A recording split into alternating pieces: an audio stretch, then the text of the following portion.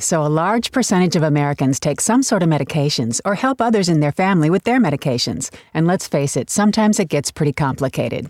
Well, today we're going to find out how the Women's Hospital helps patients manage their medications and stay compliant with treatment. This is the podcast series from Deaconess, the Women's Hospital, a place for all your life.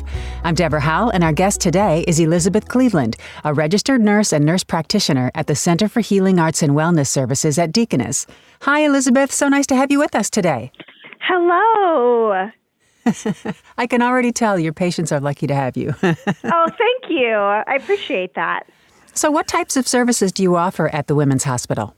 My area of focus is walking the road of mental health treatment with our female patients, looking at the diagnosis, treatment options for a variety of different mental health conditions and diseases like anxiety or depression, postpartum anxiety, pregnancy or fertility-related struggles, and then collaborating with that patient on what treatments fit, what their concerns are, and what their needs are, especially with regards to medication, looking at the right medication fits, how it functions in their body, how it functions with other medications they may be taking, or looking at options of combining medications together and what is the safest for the best efficacy. Sure. And what types of medications do you manage with patients?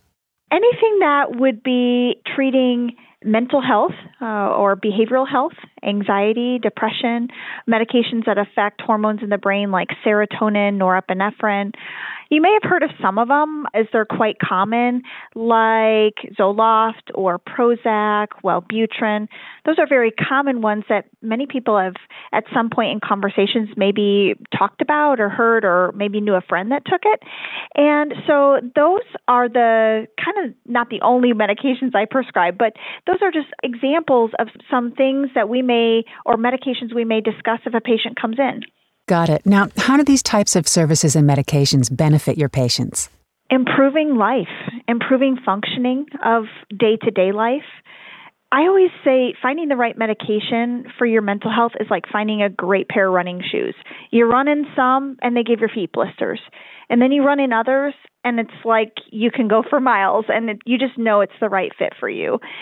So it's about finding the fit that works the best for that patient, not only in their body, but also how it relates to their circumstances and what's going on in their life and what that patient has been through that is contributing to those struggles.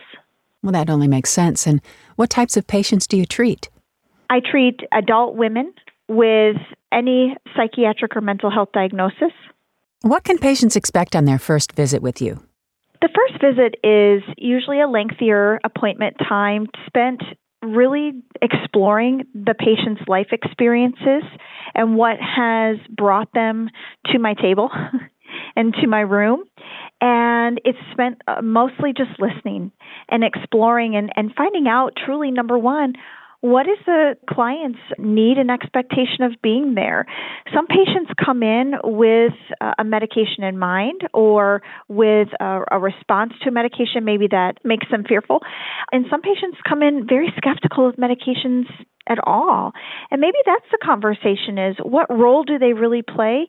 And also, what adjunctive therapies can we also look at with regards to coping and relaxation, meditation, journaling? What other things can we add, realizing that I look at medication as a tool that can be life-changing for many, but there's still other tools that I like to incorporate alongside that to maximize the patient's outcome. And I noticed with these adjunctive therapies, you didn't mention diet. That was not intentional. Diet. Adjunctive therapies could probably go on for days. In terms of that list is not inclusive.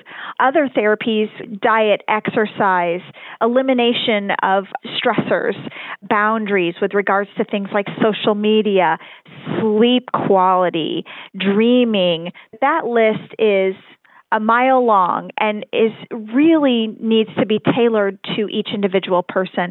But I completely agree with you. Our nutrition, our self-care is sometimes the best medicine we can take. Agreed. So how important is it once you are with the patient for a while and you've prescribed some treatment, how important is it for them to be compliant with your treatment? Compliance and taking care of our bodies it's crucial. I mean, it absolutely makes or breaks how you can feel on a day-to-day basis and how that translates into your relationships around you, your ability to do your job and other tasks. So it's so crucial. Understanding that our lives are in a constant state of change and fluctuations, but our medications, they're the same day to day to day to day.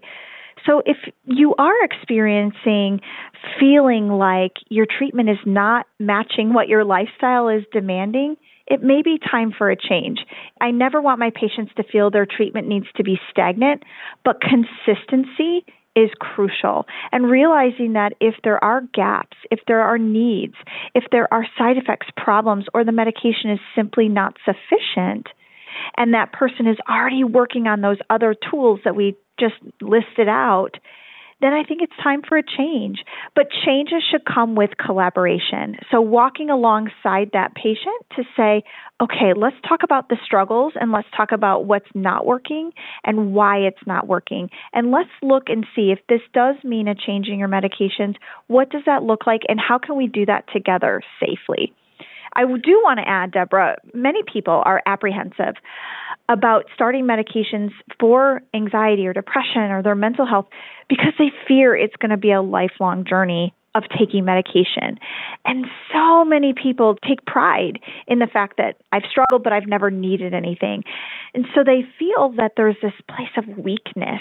I'm weak if I needed to take medication. And if I do meet that place of weakness, I'll never have the strength to be without medication. And what I would just tell you and what I tell my patients is taking medication is not weakness. You are accepting and taking help and putting your hands up, realizing that sometimes in life we are in that place where we need somebody to take us by the hand and help us up. And I feel, and I always encourage patients that for some people, taking medication long-term is not what they need. And I will coach my patients through what it means to be in remission. We talk about being in remission of cancer, and we have an understanding of that. But I like to introduce the conversation and the concept of being in remission for our mental health and realizing that there are many people who can successfully complete treatment on medication and then they don't need it long term, but they know that it helped them in a phase or in a time of their life. But maybe that phase and time of their life, then they move through it and they heal through it and we process through it.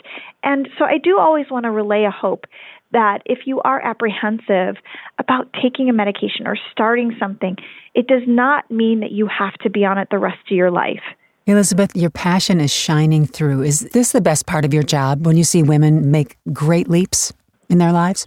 I think the best part of my job is the feeling of humility when a person comes and they're willing to come into a strange place, see a strange person for the first time, and lay their brokenness out for this random person, not sure what they're going to be told, not sure how they're going to be judged or they're looked at.